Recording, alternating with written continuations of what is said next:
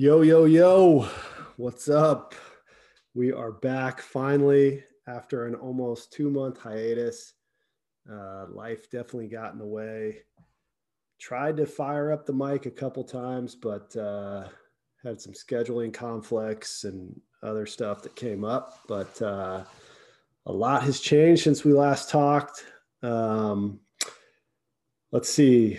Came to you in early March. We had an A's preview, season preview. We were still in the middle of spring training. We're now a month into the season. I think the Dubs at the time were in the midst of a 4 or 5 game losing streak when all seemed lost. So fast forward 5 or 6 weeks, here we are. Dubs are 31-31, sitting at 500. We'll talk a little bit about tonight's game, although there's not much to discuss.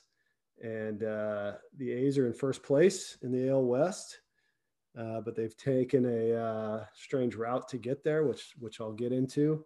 And as you can tell tonight, I am alone on this pod. Wasn't sure if I'd still light the mic after everything that went on this evening, but hey, here we are.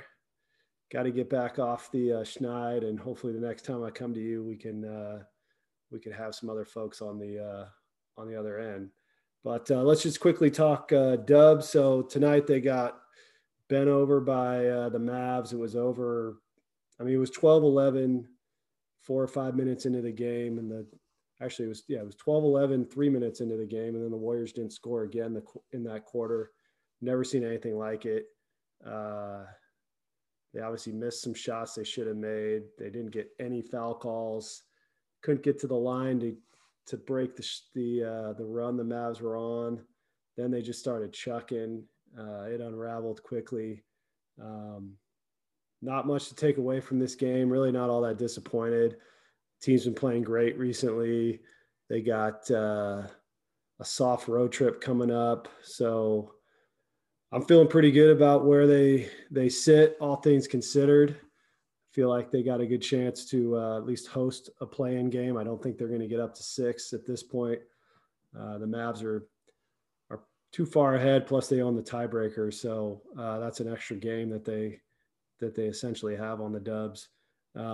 We'll say tonight's game was one of those instances where a guy like Bazemore might have made a difference. Probably not, but when they were scuffling there, and the Mavs were on, a 10-0 run.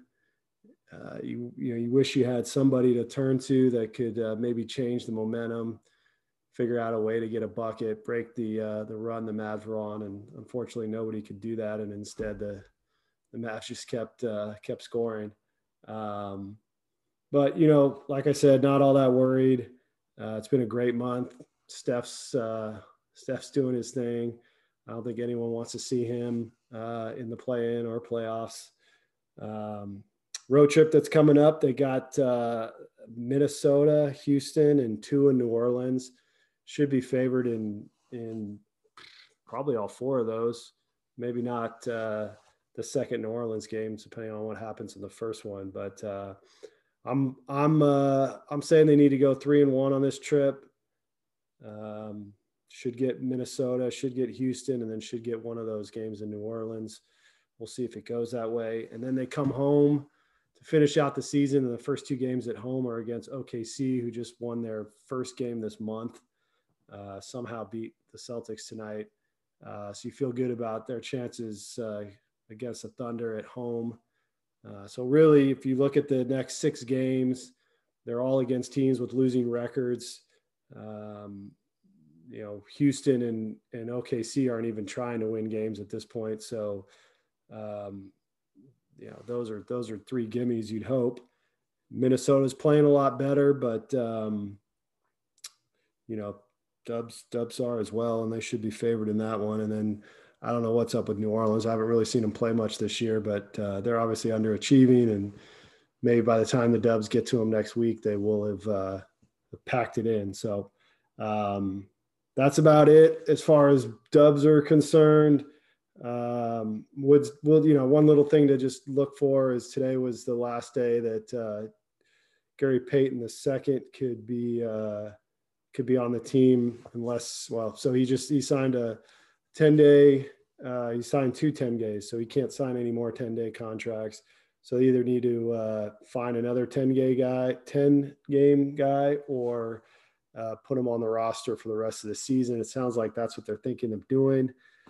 I like his game. I actually wish they had him over Nico Mannion on a 2-way, but assuming they're not going to, do something like cut Nico or cut Smiley or someone like that, I assume they'll probably just put GP2 on the roster. I'd rather see him try somebody else, maybe someone with more size, even just a 7-foot rim runner that could change up the small ball lineups that they've been rolling with right now, even though that's been working for them. But we'll see what they do tomorrow with that roster spot. Now moving on to the A's. So they lost tonight in Tampa, got squeezed on a couple strike calls right before some dude hit a 2-run homer to give Tampa the lead. But overall, they're still in first place in the West, which is amazing considering the start they got off to. I don't really have any hot takes, to be honest, on the A's at this point. It's still too early in the season.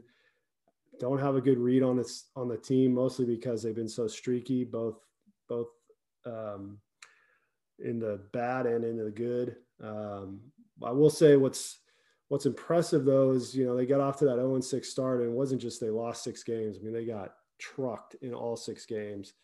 They weren't even competitive in any of the 6, and clearly they've shown that they've got some fight by not only ripping off the 13 straight wins that they just did, but the way they were able to do it. So the first win of the season they got against the Dodgers, they had to come back in the 9th to tie the game and then win it in extras. And then during the win streak, they had, a handful of games where they were down big in Arizona and came back and won one of those games. They were down against the Twins at home in extra innings, came back and won off a couple errors. So the team clearly has some fight, which I like. But as I said, I don't know if they're any good really. They still don't hit for average. They still seem to struggle with men in scoring position, and especially getting runners in from third with less than 2 outs, which is frustrating. The rotation is, up and down. They're pitching well right now, but guys like Manaea, even Bassett, we've kind of seen those guys. They've been hot and cold in their careers, and they're hot right now, but we'll see if they can sustain it. Luzardo and Montas, 2 hard throwers. They got awesome stuff, but real inconsistent still. And then the back end of the rotation, they got fellow Duck, Cole Irvin, pitching well right now, but, this is his first real stint in the big. So we'll see if he can stick it out for 6 months. Bullpen, they've had to kind of patch it together. Rosenthal, the closer they signed out of off the Pods to be the closer, he's out for the year, hasn't pitched an inning. Roma was one of their late inning additions. He's been terrible. So they've kind of had to put guys in roles maybe they weren't thinking they'd have to put them in. And yeah, they're doing the job right now, but you worry that those guys may come back to earth, and then they don't really have anybody to turn to. So I like where they sit record wise and in the standings, but not really sure what they got yet. So a little bit of a wait and see on that front. That's it for tonight. Keep it short since it's just me. Hopefully next time I come to you guys, I'll have another co-pilot or 2 on the line. Big, final 2.5 weeks, 2 weeks to go here in the NBA season. So there'll be lots to discuss on that front. And hopefully the A's keep rolling and eventually figure out whether I think this team is good or not. So that's it. Thanks for giving a listen, and look forward to coming back to you guys again soon. Promise it won't be 2 months the next time we talk. All right. Peace.